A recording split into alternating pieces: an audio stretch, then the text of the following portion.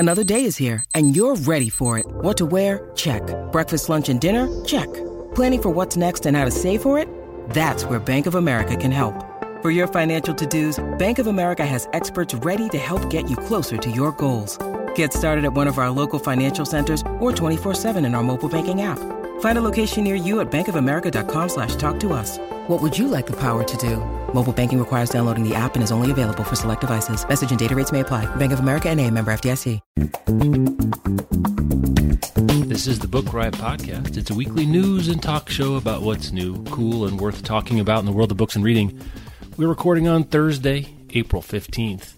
Tax Day. Well, Tax Day has really gotten smeared out of existence by COVID. Like, when do you owe your taxes? What do you owe? Are you getting checks from the government? You have to pay.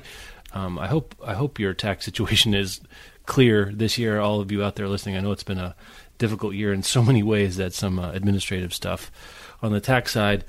I remember we might have talked about this on the show even before. When I was a kid, Tax Day was like a big deal. Like, the post office would like have a party and it'd be open late and people would take their stuff, and like there was very like Music Man kind of feel to Tax Day of my youth.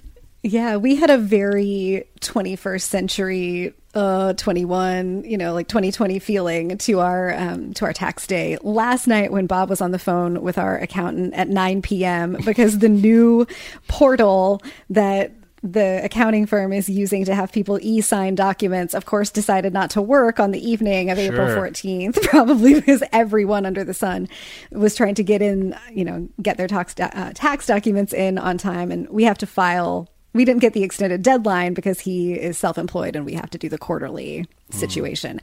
Who knows why the IRS did not extend those deadlines as well? It doesn't matter. No, it doesn't but we matter. had adventures in bureaucracy. So I hope that it was less exciting for everyone else. My 11-year-old self would have been so disappointed to hear that we spent, a non-insignificant amount of time in our adult lives here in 2020 in portals, right? And yet that's the portals. Wait, we're portals in the future? You wonder who was the first tech person who was like, I know, we'll call this thing a portal. Right, yeah. Because black hole was too on the nose, I guess, maybe. Right. So, yeah, in Lawrence, and I think this is a real thing and not something I dreamt, which these days, Rebecca, it's hard to say. It's an open question. Yep. But there was a guy that would host a barbecue as part of the party on the lawn of the post office. And he would barbecue let's say things that were available to him, which like what? Well, squirrels, groundhogs, raccoons, possums, wild game. Mm-hmm. They may or may not have been hunted, but still have met their end by humans on, say, while driving. Was part of where it came from. That's adventurous. You do what you can. I can't say I ever partook of a groundhog barbecue, but I do remember it distinctly. And even then feeling this is very parochial kind of behavior out of Kansas, even now. So anyway, welcome back. We had a nice time. Lots of good feedback from the kind of the meandering talk about what kinds of things should we... Always good podcast when you talk about what kind of podcasting you should do. Just a little meta action. Yeah, it really is. And we'll get into that after our first sponsor break here. I guess before we do that, I'd like to make a... Today's episode is brought to you by Avid Reader Press. So this next book is a really fun sounding mashup of different genres. There's a little time travel, a little romance, a little spy thriller action going on. So, in the near future, a civil servant is offered the salary of her dreams and is shortly afterward told what project she'll be working on. A recently established government ministry is gathering quote-unquote expats from across history to establish whether time travel is feasible for the body, but also for the fabric of space-time. This is an exquisitely original and feverishly fun fusion of genres and ideas. The Ministry of Time by Kaliane Bradley asks, what does it mean to defy history when history is living in your house? Kaliane Bradley's answer is a blazing, unforgettable testament to what we owe each other in a changing world. It kind of gives Outlander meets Cloud Atlas, or If the Time Traveler's Wife was written by Sally Rooney or Colson Whitehead. Make sure to check out The Ministry of Time by Kaliane Bradley. And thanks again to Avid Reader Press for sponsoring this episode. Hey, Hey, it's Kaylee Cuoco for Priceline. Ready to go to your happy place for a happy price? Well, why didn't you say so? Just download the Priceline app right now and save up to 60% on hotels. So whether it's Cousin Kevin's Kazoo Concert in Kansas City, go Kevin, or Becky's Bachelorette Bash in Bermuda, you never have to miss a trip ever again. So download the Priceline app today. Your savings are waiting. Go to your happy place for a happy price. Go to your happy price, Priceline. Factual. I guess this is what we call a correction. Is it used in the older days of journalistic parlance? I think in part of our thinking about what the interesting candidates for should I bother, should I read it would be the sophomore novel, right, as a category. And I said, like Taylor Jenkins Reid's new book, After Daisy Jones is Six. Turns out Daisy Jones is Six was her seventh novel. I knew it was not her first, but I didn't know it was her seventh. Yeah, and I guess I was just wrong about that. And her breakout book, it wasn't even her breakout book, apparently. Was that the Seven Husbands Lives, whatever? It was that Seven Husbands of Evelyn Hugo, I believe, which I get confused. We did a theme day on the site, this is behind the scenes stuff, for a different book that was called like The 7.5 Deaths of Elizabeth Hardcastle or something like that. Do you remember this, Rebecca? Yes, and those two things are now all scrambled up and mixed up. And then I just didn't know about the 5 other Taylor Jenkins Reid's books that were out there. Apologies to Truth and to Taylor Jenkins Reid for screwing that up so badly. Let's see. And I think our feedback about when people are interested in picking up the book version of adaptation, where in that shape, I think we were kind of right. Most people become interested, if they're going to be interested in reading a book that's in the news, in the zeitgeist because of an adaptation, is pretty soon after they finished watching The Thing itself. So, they watch The Thing, now like, that was interesting, I'm going to go read the book. It doesn't sound like a lot of people are doing anticipatory reading of things being adapted. I guess that makes sense. It makes sense for a couple of reasons to me. One is you may not know it's an adaptation until watching it and getting in some sort of the buzz cycle about a particular property. That's true. If you do happen to know that it is based on a book, maybe you're more likely to, like, that's the thing that's going to pick you up. I want to get on this train now. But it feels to me like even knowing it's an adaptation may not happen until you've already seen it, started watching it, and then reading news and seeing other coverage of it other places. And even if you do know it's an adaptation, the barrier to entry is so much lower, whether you're talking about a 2-hour movie or a 1-hour TV series, even with 10 episodes. You can watch 1 or 2 of those and decide it's not your jam, and that's a much smaller commitment than picking up a whole book and trying to have that experience and then watch the adaptation. That's interesting. At least that's what our listeners are saying. Like I said, I think the data that would probably be more definitive is looking at sales curve data for, the Underground Railroad when it comes out, or, Shadow and Bone when it comes out, or Bridgerton when it came out. When were people starting to pick that up? It would make sense to me that you do get some uptick as soon as the thing is announced, as it gets closer and closer. But I'm betting the peaks are indeed kind of like when the middle of the bell curve of watchers is done watching, and then they're done with it. I can't imagine in a series you're going to start reading the book in the middle of watching the series, or like while the thing is happening. Maybe there's I don't think this made it onto the agenda, but Bridgerton got picked up for seasons 3 and 4, right? Okay. And I don't know if those correspond to books. I know I think it's a 7-book series that Julia Quinn wrote. That's Bridgerton or whatever it is. Do those books correspond to seasons? I don't know off the top of my head, but I could imagine a lot of people in anticipation in season 2. If it is based on book 2, that might short circuit this kind of mental model of it. Right? Do you happen to know, Rebecca? Are they the seasons based on books, or I don't know. I don't know you didn't watch the first. Yeah, I read a bunch of the Bridgerton books years back when I was first discovering romance, and they were a fun experience. That's all I really remember about them. They were a fun experience. And then I just don't do well with period pieces on screen. So I watched the first 15 minutes of the Bridgerton Netflix adaptation. I was like, this is just not going to be my jam. So that's as far as I got invested, which is to say, not invested at all in what's happening with. You don't seem like the kind of person who's like super into like the drawing drawing rooms and corsets vibe. I had never had thought about that before, but that makes sense. Yeah, it just doesn't work for me. And I think that's maybe why the Dickinson adaptation did work for me so well, is that it turns so much of that on its head. Like, it makes the quiet parts loud about, like, I don't care for subtlety on screen, I guess, you know, like, just be as ridiculous as you're all really being underneath all of the proper behavior. And the Dickinson adaptation brings that out and sets it to a hip hop soundtrack and really, you know, shows all of those things. Yeah. But yeah, I don't know what, if it's like one book, one season of Bridgerton, or if it's sort of that universe and a bunch of stories in the universe just being told over the course of several seasons. But I didn't see, again, I do follow the book sales data we get in Publishers Weekly on a weekly basis. And again, that usually is just like the top 20 of major genres. I never, again, I may have missed it. I don't think I remember seeing Bridgerton starting to crack like the mass market paperback. I guess is that what typically romance would fall under, the mass market paperback? I don't remember it cracking that.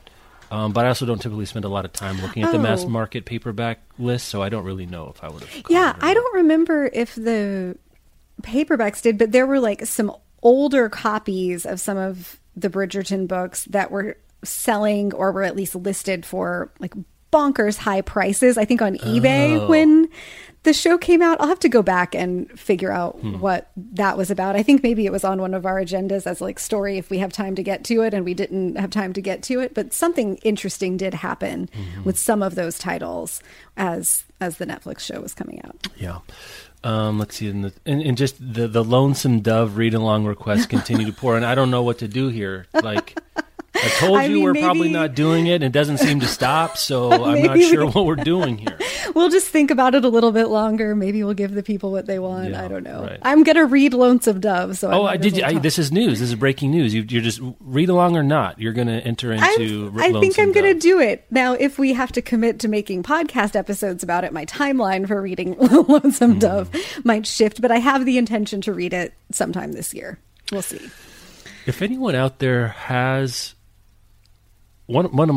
I have several trepidations about this whole enterprise and really everything when you come right down to it. Several trepidations, the Jeff O'Neill story. It's on the tin. I don't know what to tell you. Is how to do it. Like, okay, so we're going to do a read along. It's an 800 page book. Is it 8 episodes? You know, are we doing 100, 110 pages per? Is it some other kind of what's interesting? What gives you that kind of really getting into it, but it's also not Talmudic, which I have a tendency towards anyway, so I don't know if that's good radio. If people out there, I know you're listening to a book podcast right now, there's chances are you might like some other ones that we won't judge you or feel jealous, at least publicly. Have you heard of a podcast or another form, especially audio, that does an extended read-along experience of one book? What are the successes and what are the failures? I'd be very interested to know. I think maybe read along feels too constraining, the idea of actually reading it along like piece by piece for each episode, and the idea that I'd had for if I were going to do this. There's like seven subjunctive cases here. I like this very much. if our shared wheelhouse has so many subjunctive cases. So if I were going to do this, and I'm definitely going to read the book, I think if I were producing the set of these, I would read the whole book and like break the episodes based on that. And I think it would probably be more like one episode that's a big broad overview of what happens in the book, and another episode about I don't even know because I haven't read it yet. Right. But sort of there's like the horses and the hats. A lot of hats. Yeah. Or the history around Lonesome Dove, or like the 10 best moments in Lonesome Dove. You know, I've got questions, so I could do an hour long of 15 questions I have about Lonesome Dove. Right. Something like that you could come to it having read the whole thing and maybe get a lot, or come to it having not read the book and get the experience of picking up a bunch of like tidbits and decide if you want to go from there. But to me, that's more interesting than just let's read 100 pages a week and talk about them. tell us your thoughts about this podcast. We probably won't do, listener. The one that I've listened to, the sort of unfortunately named binge mode that The Ringer does, or did, I guess it's come to an end now because one of the hosts went off to a different company. They did, on the book side, they did the whole Harry Potter series, and they would do like a 2-hour episode on like 6 chapters, and they'd go with like 6, and it was really long, and they would release one like every other day. Oh, so wow. It was really immersive.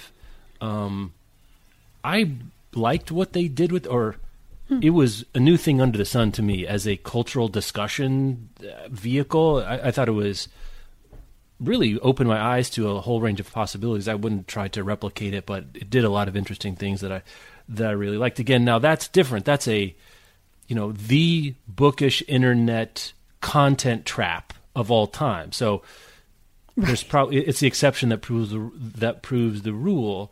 When it comes to a read-along of some kind, people have probably read it already. If you haven't read the book, you probably know the characters, have seen the movie, and other things like that, where something like Lonesome Dove, who is the ideal listener is kind of the question. Is someone that's already read the book, that isn't going to read the book, that's maybe going to read the book? And I think that's where it really gets stuck. We say, yes, a read-along, and for those of you who are with us, we see you and appreciate you from literally, honestly, from the bottom of our hearts. Mm-hmm. But what you guys might be interested in, and what would 4,000 or 5,000 people on a regular basis be interested in, that would be worth our time as employees of a company. That's a separate question entirely, and I don't know if there's something there or not. And I mean, there's a little irony happening here too, because I am maybe in the lowest quartile of people who get paid to think about books and host podcasts about them, who would be like pigeonholed into doing a read-along podcast, because I am not a listener for a read-along podcast. I routinely fail at book, like I don't even join book clubs anymore because I have so consistently failed at reading things that are assigned to me, even if I were interested in that book. So like there's a decent chance that we would decide we wanted to do this Lonesome Dove situation, and then I would immediately resent that I had to read it on a certain schedule. Yeah, I mean it is so long that it has its own dangers that maybe we wouldn't with something else. Though we did our experiment back in the day with Thinking Fast and Slow, which we enjoyed doing. The schedule got wonky, and it's so long, and other things got in the way. But I think even in that abortive attempt, we did find it was interesting to sort of take piece by piece. That's true. That was fun. Amanda Nelson and I, for a remixed episode, all of these are available for Book Riot Insider subscribers, we did spend a whole hour on the first line of Harry Potter and the Sorcerer's Stone back in the day. So it is not for want of how to fill the air, is what I'm saying here, especially from the guy that is speaking at the moment. But a real and honest question about a dedicated quite a bit of time talking about a book. What kind of content, what kind of experiences is exciting, interesting, experimental, that we get something out of, that we can provide? I think that's you're hearing us talk to each other about really not knowing what the right vessel for that is. Because read-along is sort of now just like I don't know. It's like we're using that to describe the thing we're going to make, but we don't even know what that thing is. Yeah. You know what we should do is like find some way to... Well, we should like put an affiliate link for a Lonesome Dove on the site in a particular place, and then we should track how many of them we sell in a dedicated amount of time. And if we hit like a threshold of folks who buy Lonesome Dove because they're invested in this episode, we will make the Lonesome Dove situation. So it's like a Kickstarter using Amazon affiliate links. That's a weird. Why just do the Kickstarter? It's like you got to vote. You got to tell us you're committed so that we don't spend all the time making a bunch of episodes that no one's going to listen to, because then we're on the hook to serve our advertisers. Right. No, I mean we've done this has been the early days of Book Riot. We did Kickstarters. We have sort of war stories to tell about trying to make the thing, and that was much more difficult. But that might be something for us to think about in a different way. Okay, think about we don't have to do 4,000 or 5,000 downloads.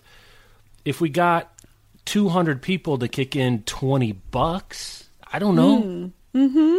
Maybe this is our long-held desire to like experiment with Patreon. Yeah, and I really wouldn't even want to do that. I mean, I don't want to do that, but like as a one-off kind of thing, that might be. And maybe like now I'm really cracking the turtle open.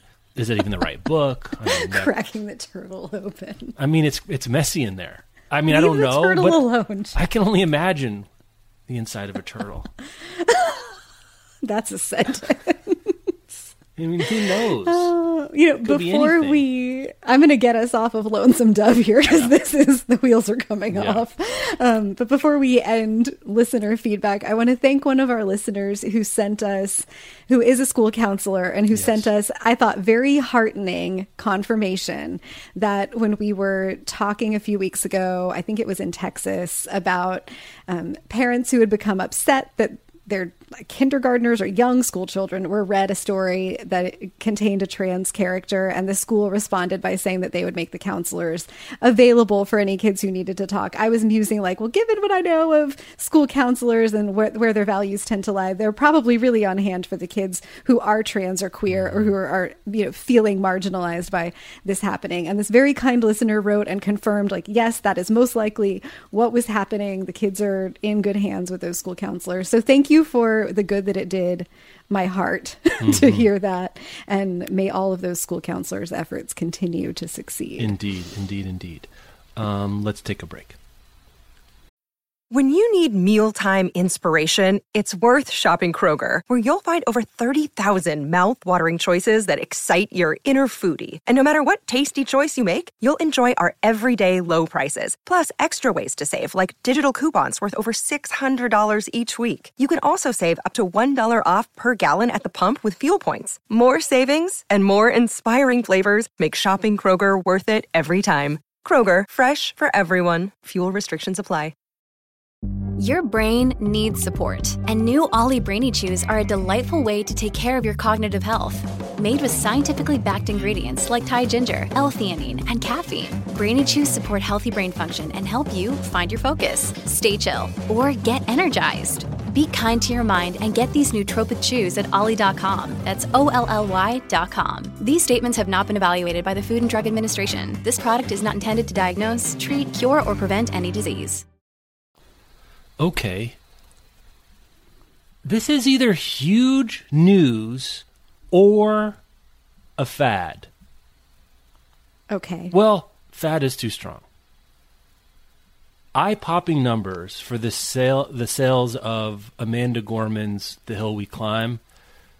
I don't even know how to put this into context, Rebecca. It's so the best-selling poetry week one release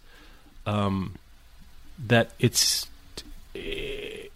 mind-boggling. It's the first 1.5 million copies, and that's just in print. We don't even know about.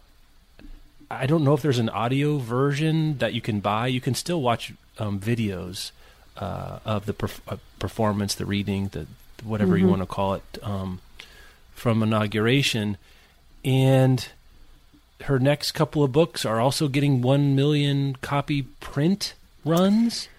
Yep. I'm having trouble contextualizing this at all because we haven't never seen it. I mean, we would talk about we had no context for Rupi Kaur, and now we don't have context for this. Like, this is an order of magnitude beyond that for week one sales. Yeah. Well, this is the power of the pre-order. Yes.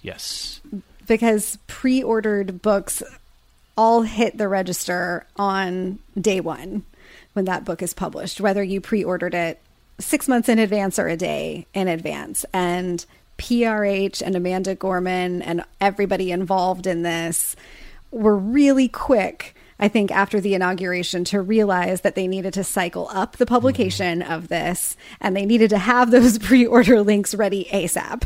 And I would guess, we don't have access to it, but I would guess that that what we're seeing here was that inauguration momentum. Right. Like if you could see the chart of the speed and like pacing at which people were ordering this, I would bet most of the pre-orders of The Hill We Climb happened within about a week of those pre-order links becoming available. And then now that the book is out, and she's continuing to be really visible and is doing lots of interviews, and it's wonderful to see her everywhere. And she was on the cover of it was either Vogue or Vanity Fair. It was Vogue. I read the profile. Just a really remarkable whole thing that's happening with Amanda Gorman, and so well deserved. I think it's going to continue to sell. But it's like if Amanda Gorman just released this without that pre-order momentum, I think it would still have been a really big deal. But the marketing around it and the way that they made it available is so if really, you think the really book smart. was, let's say the book had been published on December 20th. Oh, before the inauguration. And then on the inauguration week, they had, let's say there were 1.5 million copies sitting around to be sold. You don't think it would have sold 1 million copies that inauguration week? Because I think it would have.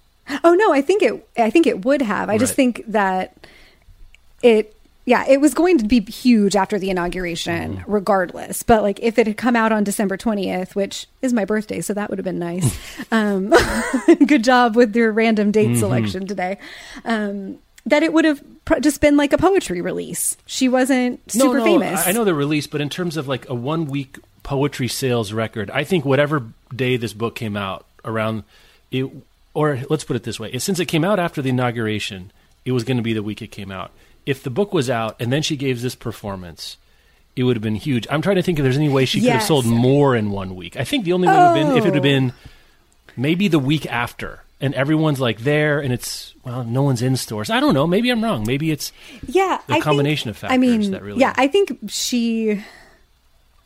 I think you do lose some people when the book is not immediately available. Right. So if it had been published in December and then they were able to just drop those links all over the place after she gave that amazing performance and was viral for the whole week, I think it would have been a little bit higher. This was going to be huge. It wouldn't have been the record-breaking debut without the momentum of pre-order. Yeah, I don't think. That's and it's sort of beside the point here. We're really now down into sort of like implementation details. It's so hard. I mean, since we're in uncharted territories, it's hard not to imagine this is the peak of her sales. I mean, the inauguration, the moment, the reading. I can't think of another sort of platform to launch that can even come anywhere close to that. So even though I'm high on Amanda Gorman in all ways that I can be, in terms of like mind share and cultural space that she's occupying, it kind of almost has to be the peak, as weird as that is to say, that she's only been in our lives for most of us for a few months at this point. But when you're at such heights, there's not too many more rungs on that ladder to get to. So what does the next year look like? In that Vogue piece, she talked about getting sponsorship deals and things from all quarters, turning down, I think, something like $17 million worth of endorsements and other kinds of deals just because it was too much and there's other things going on. And she's like, dudes, I'm going to sell 3 million copies of poetry next year. I don't need your stuff. I don't need a Reebok contract. She's like, I don't need an Instagram account with twee illustration. Yeah, right. I don't need to put the age-defying serum hashtag in whatever it is I'm doing. But I don't know. I mean, I hope I guess I'm just worried. I get worried about young people with this kind of heat on them no matter what. And she's 23, so it's not like she's Macaulay Culkin in Home Alone or something like that. But the rapidity of the rise to a kind of spotlight that I don't know, kind of being all kinds of expectations and projections being placed upon her. She seems remarkably way more self-possessed than I would ever be at any age, I think. So if anyone can handle it, she can. But is this handleable, I guess, is maybe the real question. You know, I heard her give an interview on Hillary Clinton's podcast, and I think one of the benefits of being a poet is that no one expects to get famous being a poet. And like, well, maybe someone does, but whoever has been sitting around expecting to get famous being a poet is very unlikely to realize that dream, that she's invested in the work. And just by nature of having been the inaugural poet, you're going to have bonkers book sales when you have a release like this. And once you've hit like the outlieriest of outliers in the statistical triple cherries. world, I mean, in a lot of ways, triple cherries here. I think she seems like a very reasonable and grounded person and probably is not expecting for the rest of her books forever to sell 1.5 million copies. I hope that they do. And one of the upsides about also being so young is having a long career in front of her in which many, many creative options are going to be available. So I think I'm more interested in like, what's the next Amanda Gorman project and how is she going to impact like the world of the arts outside of writing a book of poetry. I hope that she continues to write poetry, obviously. But I think that's how you can capitalize on a platform like this, is not expect to put, 6 more books out that all sell as many copies as this, because regression to the mean is just what's going to happen in most situations, but use it as a jumping off place. I hope that she's also surrounded by like teams of very grounded people who understand what a spectacular and special thing this was, and that maybe the heat's not too hot. Yeah. I hope the heat's not too hot, or that she's made of sterner stuff than I would be at 23 and to enter into such a furnace. It's just, I just was racking my brain for a literary analog of any kind of the delta between the day before and the day after. I couldn't come up with anything. You get books that get turned into big movies, even things that turn into, what your E.L. James, right? I mean, that's the only other, the Rollings, the E.L. James, even those were a rolling success. Not they turned build. Into huge moment. Those are freight trains, and they become franchises. But weirdly, less about the author than about the work. Even though those people are extremely. This is the Amanda Gorman show. Yeah, this is like a supernova. Yeah. And she and the work are, I think, overshadowing is wrong, but more people know the name Amanda Gorman than the name of the poem she read. Whereas way more people knew 50 Shades than knew the name E.L. James, or more people know Harry Potter than J.K. Rowling. So that's a heady group to be in. Yeah. When you are the product in a lot of ways. She was saying on that episode of Hillary Clinton's show that, like, she gave she read the inaugural poem, she went and did whatever she was supposed to do right after that, and then her phone just like basically exploded because the winning the Super Bowl or something, right? Or winning an Academy Award where everyone you've ever met is like, whoa, or even people you don't know. Yeah. Everyone you've ever met is texting you, and then like everyone in the world who watched that inauguration is tagging you on Instagram while they repost the clips of things. And she was like, it basically just overheated. Like, I had to put my phone away because it was too much to even do. And I was like, you know what? Not looking at your phone while you're going viral is probably the smartest thing a young person could ever do. That's right.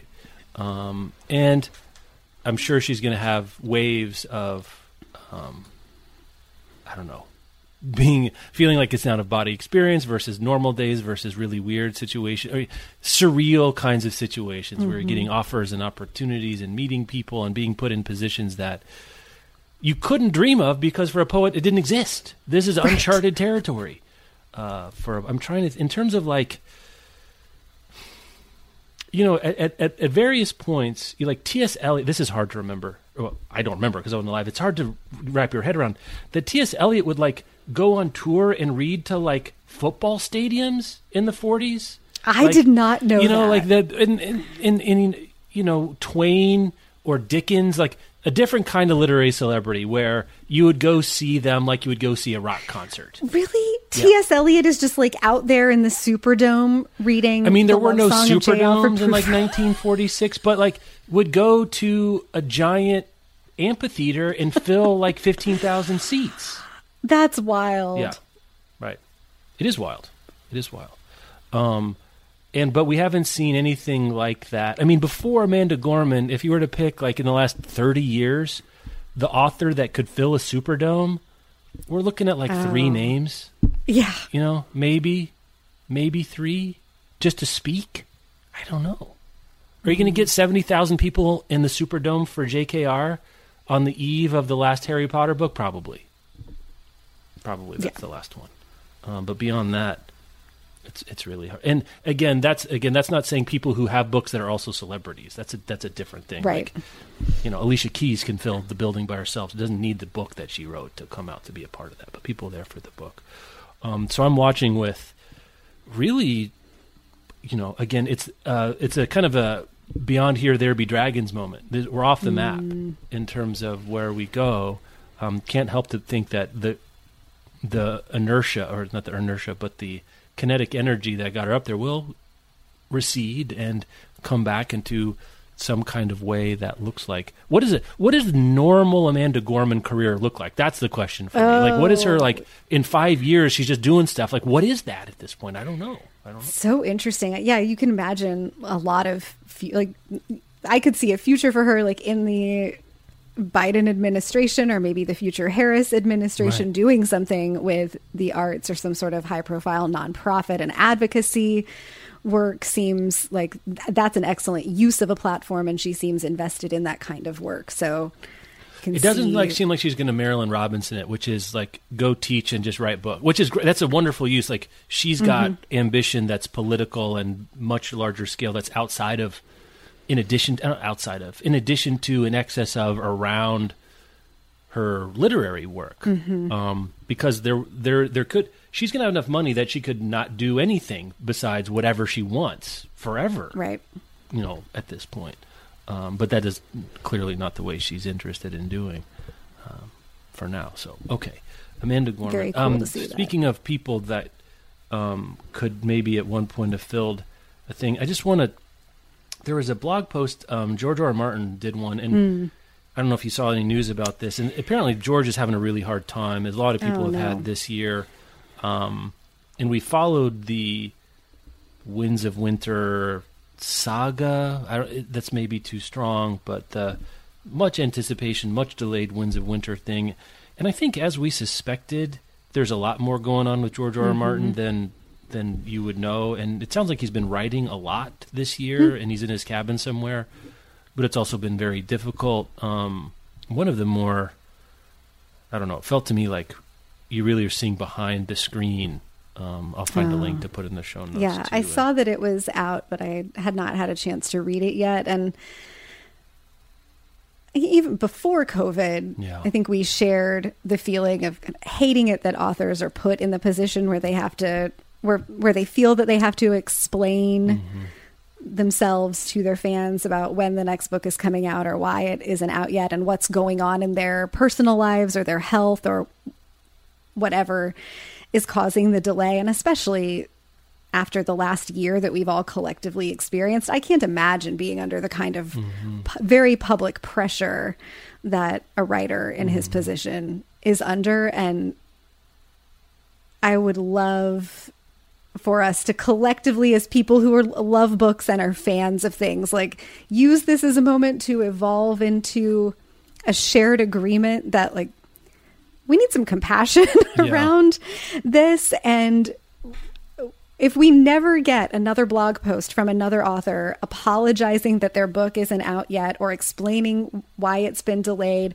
or that it's never coming, and having to disclose really difficult personal things, I think that would be a great sign of progress. We're not entitled to that information. And it's really unfortunate that I feel very bad for him for whatever he's been dealing with, but just really unfortunate that that's a thing that now he feels that he's expected to share with the world.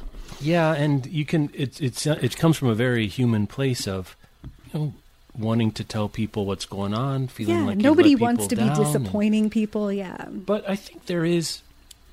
We were talking recently about what are some of the open questions in the world of books and reading we're interested in, like what undecided, unsettled kinds of questions we'd be interested in hearing more about. And I think there is something about, this is a smaller version of it, and I've joked about O'Neill's Razor in the past, which is also not a joke at the same time. But one of the reasons that I use that is I don't like that feeling of wondering and waiting when a book is going to come out and that kind of a thing too. But it also takes me out of the seductive thought that since I bought one book, I'm owed the second. On some timetable of my choosing or of my feeling about it at the same time. It's like, but the larger question is, like, if you buy the first book in a series, is there an implied contract about what you are not getting?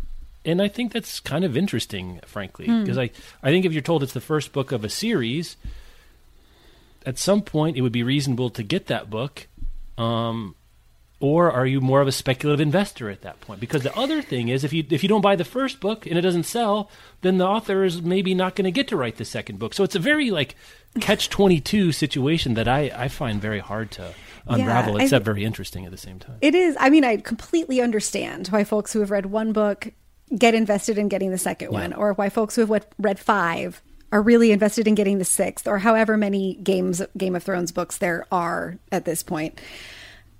I think, really, unless you pre-ordered and paid for all the books in the trilogy before they came out, you're not owed anything beyond the story in the book that you bought and read.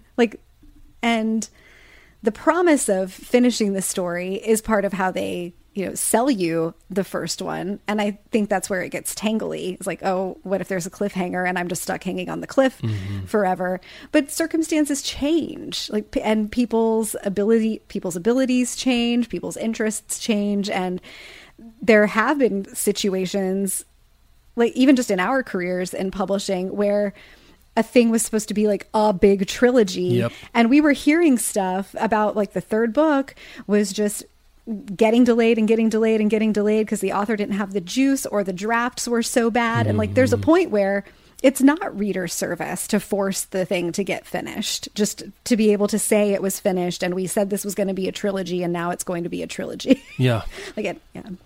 Yeah. And even, again, I don't know, there's no way around this. It's just one of those unusual, I guess what product are you buying? Are you buying the first of an installment of products when you buy the first?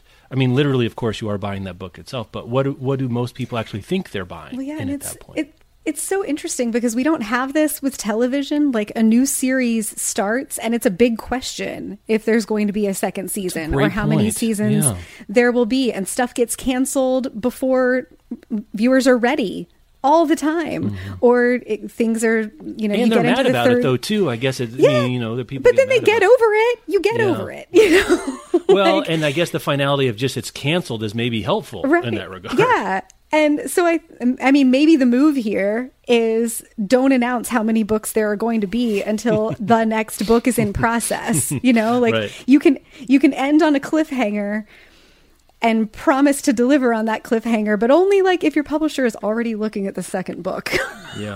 Something like that could be useful so that fans maybe don't feel like they got bait and switched, but also don't feel that they're owed something. Because I think the creative people who do work like this that requires a lot of emotional investment, we all do work that requires a lot of emotional investment, but most of us don't have to do it in public and don't have to do it for the expectations of people that we're never going to meet, but who feel like they have access to us and then be dragged out into the public square to criticize us for not having done it or to demand to know where the thing is. And it's that dynamic that I'm really concerned about. I don't think that we should subject any of our public figures to that. It's not a productive or to me, it doesn't feel like a healthy place to be as a fan of something. I want to remember that's a human on the other end of it. And maybe, there's some tension, obviously, between honoring our humanity and how marketing works. So yeah, and short of someone committing fraud, no, there are no more. That's a very, I guess, obtuse way of thinking about it. But I think the best way to think about it is that both the author and the buyer are taking a chance, right? Yeah. That the books will continue, that they'll do well. No fan is as disappointed as an author who can't write this, doesn't get a book deal for their second book because the first one doesn't sell. And if George R.R. Martin never finishes The Winds of Winter, no one is going to be more disappointed and upset about it than George R.R. Martin will be. He won't need anyone to tell them how they feel about it. He's going to have enough of that. There's no amount of shaming that's going to make that book appear 1 second faster. Right. It's just unhelpful. Yeah. Okay. Well, got us on a little side quest there. So let's take a sponsor break and maybe talk about one of the line items. I guess we got to one of the news items. Maybe we'll get to a couple more here after the sponsor break. I was very surprised. I guess the online discourse, such as I saw it, was so, I guess, one-sided from what I was seeing, that I was really surprised to see that Amazon, the workers in Alabama voting on whether or not to join the union, decided not to, and at a pretty good clip, like 3-1 against. Rebecca, were you surprised to see the result writ large and then the margin on the result? I was, and I think it's also probably a product of the media that I follow and the discourse that we're parts of. As I've read a little bit more about it, it seems that, one of the things that often drives unionization beyond just workplace conditions, which it certainly seems to me that there are reasons to be concerned and upset about those with Amazon, is wages. And in Alabama, in this Alabama warehouse, Amazon is already paying at least $15 an hour to people. That. So they are meeting or exceeding the proposed federal minimum wage. I have wondered how this would do, or what the outcome of this would have been in a place where warehouse workers were just getting whatever that state minimum wage was, whether it was $7 or $9. And if the promise of collective bargaining for better wages was on the table, how that would have impacted it. Amazon also, though, it makes things really scary. Like the last time that Amazon workers did vote to unionize, Amazon closed down that warehouse. Right. So it's not just, do I want to risk like upsetting my company, or do I want to risk that maybe the union would make changes I wouldn't like? It's, am I willing to take the risk of not having a job with this vote if I vote in favor of it? And that's very unfortunate. I was surprised, especially given the way that it was presented in the run-up of highlighting Bessemer, Alabama's really strong history with unionizations. And I think it's a reminder of really how big and how powerful and how scary Amazon can be.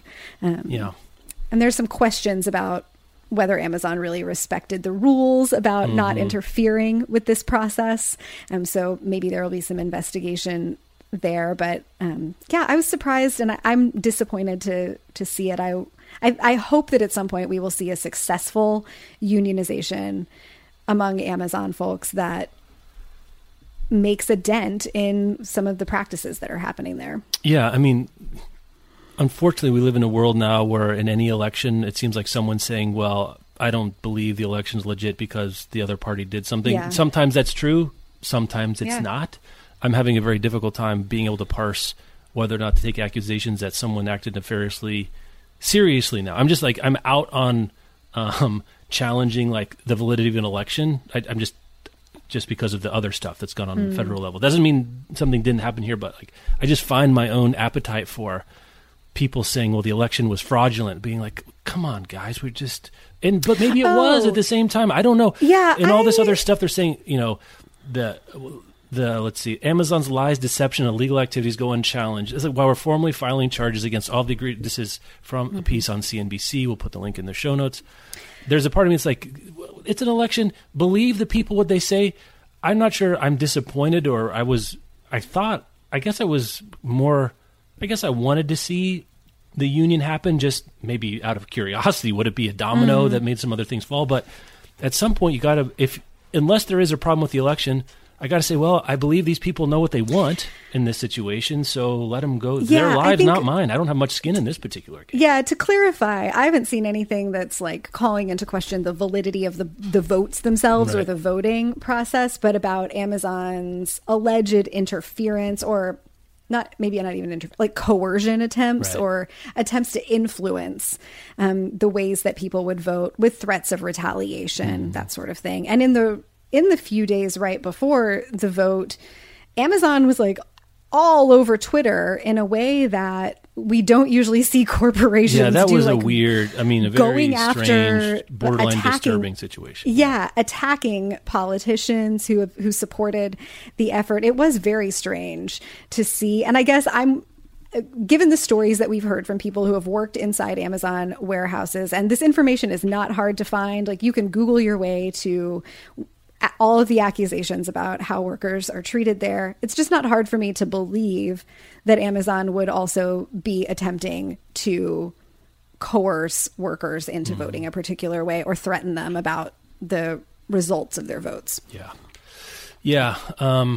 So it's got to be a blow to unionization hopes and dreams among other Amazon locations. You can't look at this and say, boy, hey guys, in Albuquerque, I'm just picking someplace randomly. Yeah.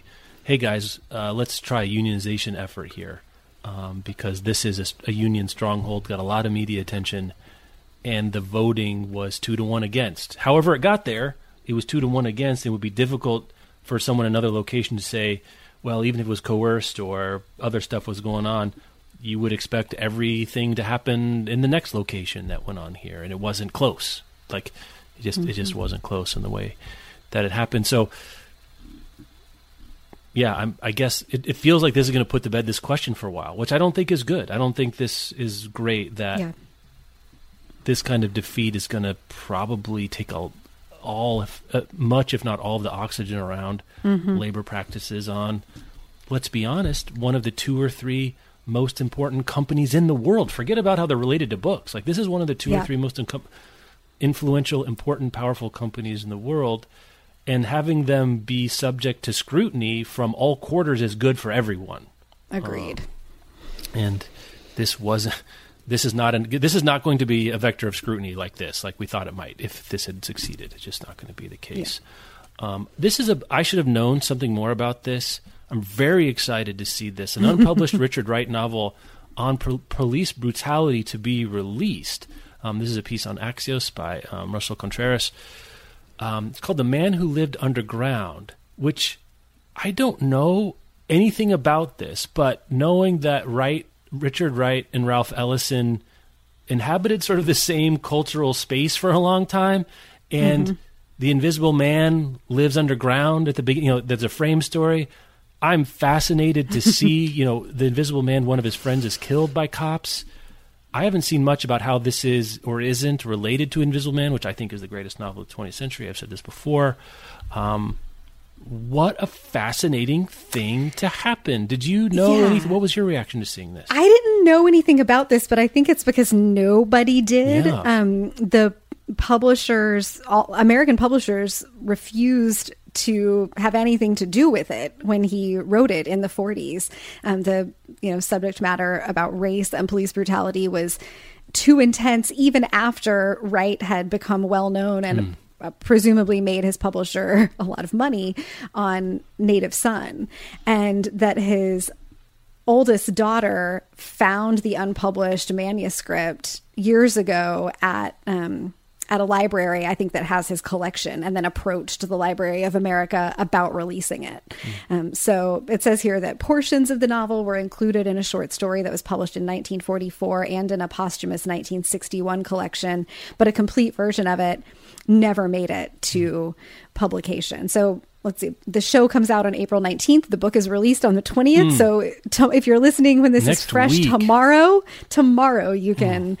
You can have this. I am also very excited and interested. I think maybe we should pitch the listeners an episode where we read Invisible Man and The Man Underground who lived underground at the same time. Really fascinating to see. And probably it will be much too prescient and much too relatable to what still is happening now 80 years later. It is remarkable. I've got to say, I know a little bit about this time in publishing, especially of Black literature. I'm not surprised it didn't get published. Yeah. I mean, Native Son was, an earth-shattering event, and it was not a critique of the police. Right. That was a crime that the main character did commit for reasons that are complicated, and, I don't need to go into Native Son right now. This is being framed for a double murder the main character didn't commit. Fights back, police brutality. It feels like a raw nerve now. It feels like a raw nerve now, and it's 70 years later. It's just really remarkable and terrifying that this is the case, but an exciting thing to know about. It sounds like that Malcolm Wright, the writer's grandson, that. Oh, I'm sorry.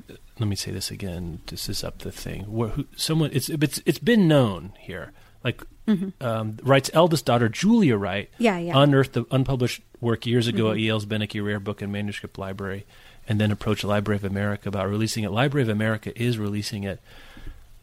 I'm surprised it's Library of America. Didn't know it at Random House or SNS or Library of America, prestigious, but it's like a museum imprint, right? Like you publish. I'm a little surprised they didn't get the Zora treatment that her last book got. Like it was a kind of a big deal from a big imprint. Yeah, I would Ghost at a Watchman or something else like that. Why isn't it getting the literary hardcover, sort of the whole full court press? I'd be curious to hear that. If it were me, and I don't know that this is what Julia Wright did at all, but I think I might have some petty feelings about you were not willing to take the risk on this book back in the day, so you don't get to make money on it now. Well, someone's getting I get Library of America. Like, I don't know. Maybe you're right. This is I can see obviously like pure speculation, because you would think that one of the big publishers would have wanted a crack at this and would have made a very big and very justified big deal out of it. Going to be exciting to see what this is all about. In all fairness, Library of America, I think, is owned by Random House, or at least they're distributed by Random House. So okay. What I'm really saying is, why isn't this a Doubleday? Why isn't this a FSG? Why isn't this like, like Ghost at a Watchman? We just did that. Well, just did this. We've done this before. Why isn't this a Knopf title with a $100,000 marketing budget on day one? And, a million copies in print and everything else. Yeah, I get a regular email from one of the PRH imprints that's just like, here are books that are coming out next month. And I saw the cover for this a couple days ago when I was scanning through my email. But the fact that it was just like a Richard Wright title in that email and there weren't a bajillion stars around it, I was like, oh, that must be a Richard Wright novel I just didn't know about. Or a reprint or a new edition or an essay collection. Right. Like, I read Native Son, and I think that's the extent of my experience with Richard Wright. And then this story broke and I was like, oh, they're just like, it's just like a hanging out in the PRH catalog. Like, why does this not have a lot of fanfare around it? In fairness, I don't know why I care about fairness, but I think it is right that Richard Wright does not have the same currency as a name as Zora or Harper Lee. They just, so maybe I'm overestimating the appetite that the wider reading culture would have. It's certainly, To Kill a Mockingbird. Also, by the way, when we were spitballing the other day, what title probably has the most of our listeners read? We forgot, of course, the number one draft pick and all such things is To Kill a Mockingbird. So it isn't. Zora Neale Hurston has eclipsed Richard Wright in the zeitgeist, which is hugely ironic since they had a fairly rigorous rivalry. I actually took a class as an undergraduate called Wright versus Hurston, and their different ways of engaging with Black literature. So that Hurston has pulled away in the zeitgeist is fascinating. And Native Son, now we're really getting into annotated material, is a Book of the Month Club selection in 1940. Hard to imagine now. That's a bold move for Book of the Month Club. Huge cultural phenomenon. And Wright died young. He wrote, I think Black Boy came out, which is his semi-autobiographical, I think, is it a memoir or semi-biographical novel? I can't remember. And Uncle Tom's Children was his short story collection. Doesn't kind of have the same staying power. Native Son, I think if people are looking for a mid-century novel from that era, by a Chicago writer, they go Invisible Man now. So it's kind of betwixt and between, unfortunately, I think. But Richard Wright, a hugely, hugely influential writer. And this sounds like the kind of book, if Native Son was a earthquake, this sounds like it would have been a supernova if someone had had the temerity to actually publish it and put it out into the world in when would have this have been? 54? It doesn't say when it was actually written and finished, because he died in 60. Yeah, and portions of it were in that collection in 44, so somewhere in there. Yeah. Anyway, we're getting close to the end. Is there anything else you want to hit before we get out of here? Oh, I don't want to hit it, but I think we should hit it since we're talking about police brutality and Richard Wright, and that this is still a thing that we are dealing with far too much in our society today. It just broke about an hour before we sat down to record that one of the officers who was involved in murdering Breonna Taylor has gotten a book deal. His name is Jonathan Mattingly, and he has a book deal from Tennessee-based Post Hill Press to tell the inside story of what happened that night. We don't need to reiterate how we feel about folks who do things like this continuing to get book deals and be rewarded for them. It's being distributed by Simon & Schuster. And the way that this works, like if you don't work in publishing, is that smaller presses don't have the resources to, deal with all of the distribution shenanigans that are required to get their books out to bookstores or out to Amazon warehouses or out to readers who order them. So they will contract with large publishers. PRH distributes a ton of smaller publishers. Simon & Schuster does as well. And it happens to be that Simon & Schuster distributes for Post Hill Press. So among the Book Riot contributors, there's a lot of like, Simon & Schuster, why does this keep happening? And I think I just want to wonder out loud for a second, because I've wondered this. I know folks have gone Googling. I don't know what kind of leverage Simon & Schuster or any big publisher has inside their contracts with these distribution clients, to reject a particular title.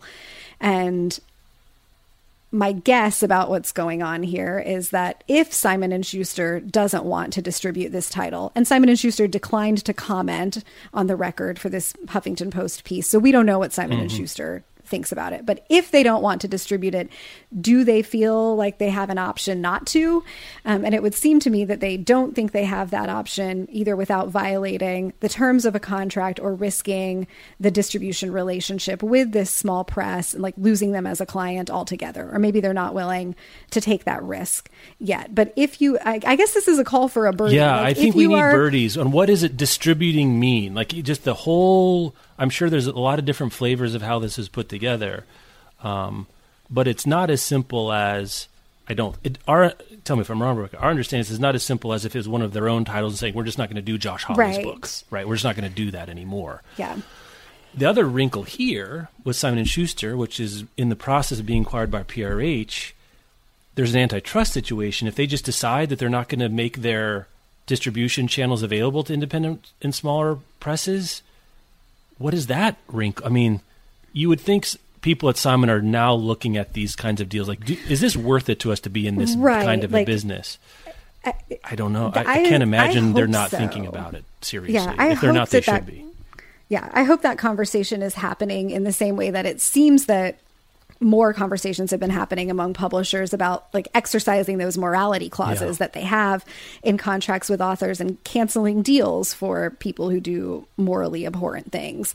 And maybe there's some conversation going on there about wanting to write in the option to reject distributing a certain title. And I don't know how big Post Hill Press is. I don't know how much money Simon & Schuster makes each year for distributing them. I would hope that a company as big as Simon & Schuster could look at a small press like that and be willing to lose them as a client altogether over something like this. They've also published books by Matt Getz and a whole bunch of other characters that maybe you just don't want to be in business with Post Hill Press is also an option.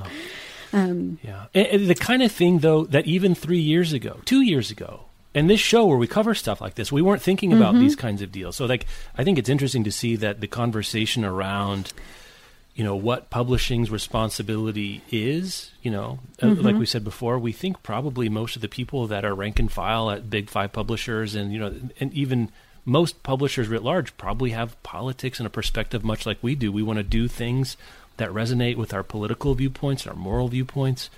And I'm guessing there are people at Simon & Schuster that are I don't know, this is a new thing for us to consider. We haven't thought about this as a vector of accountability in a kind of way. That's a great, these stories weren't getting written 3 or 4 years ago about look who else got a book deal and who's distributing it and let's go hold them accountable. It's a real, a fast and encouraging, I think, shift in how the movement within the industry and around the industry is working to hold publishers accountable for the contents of the things that they make available to the public. That feels pretty similar to, folks saying to Facebook or Twitter, actually you are accountable for what you allow people to say here. And just so you know, if you need to go take this out for a talking point to your friends or family, or if you're thinking about emailing me, this is not censorship. Not censorship. This guy could get a Xerox machine and type it out.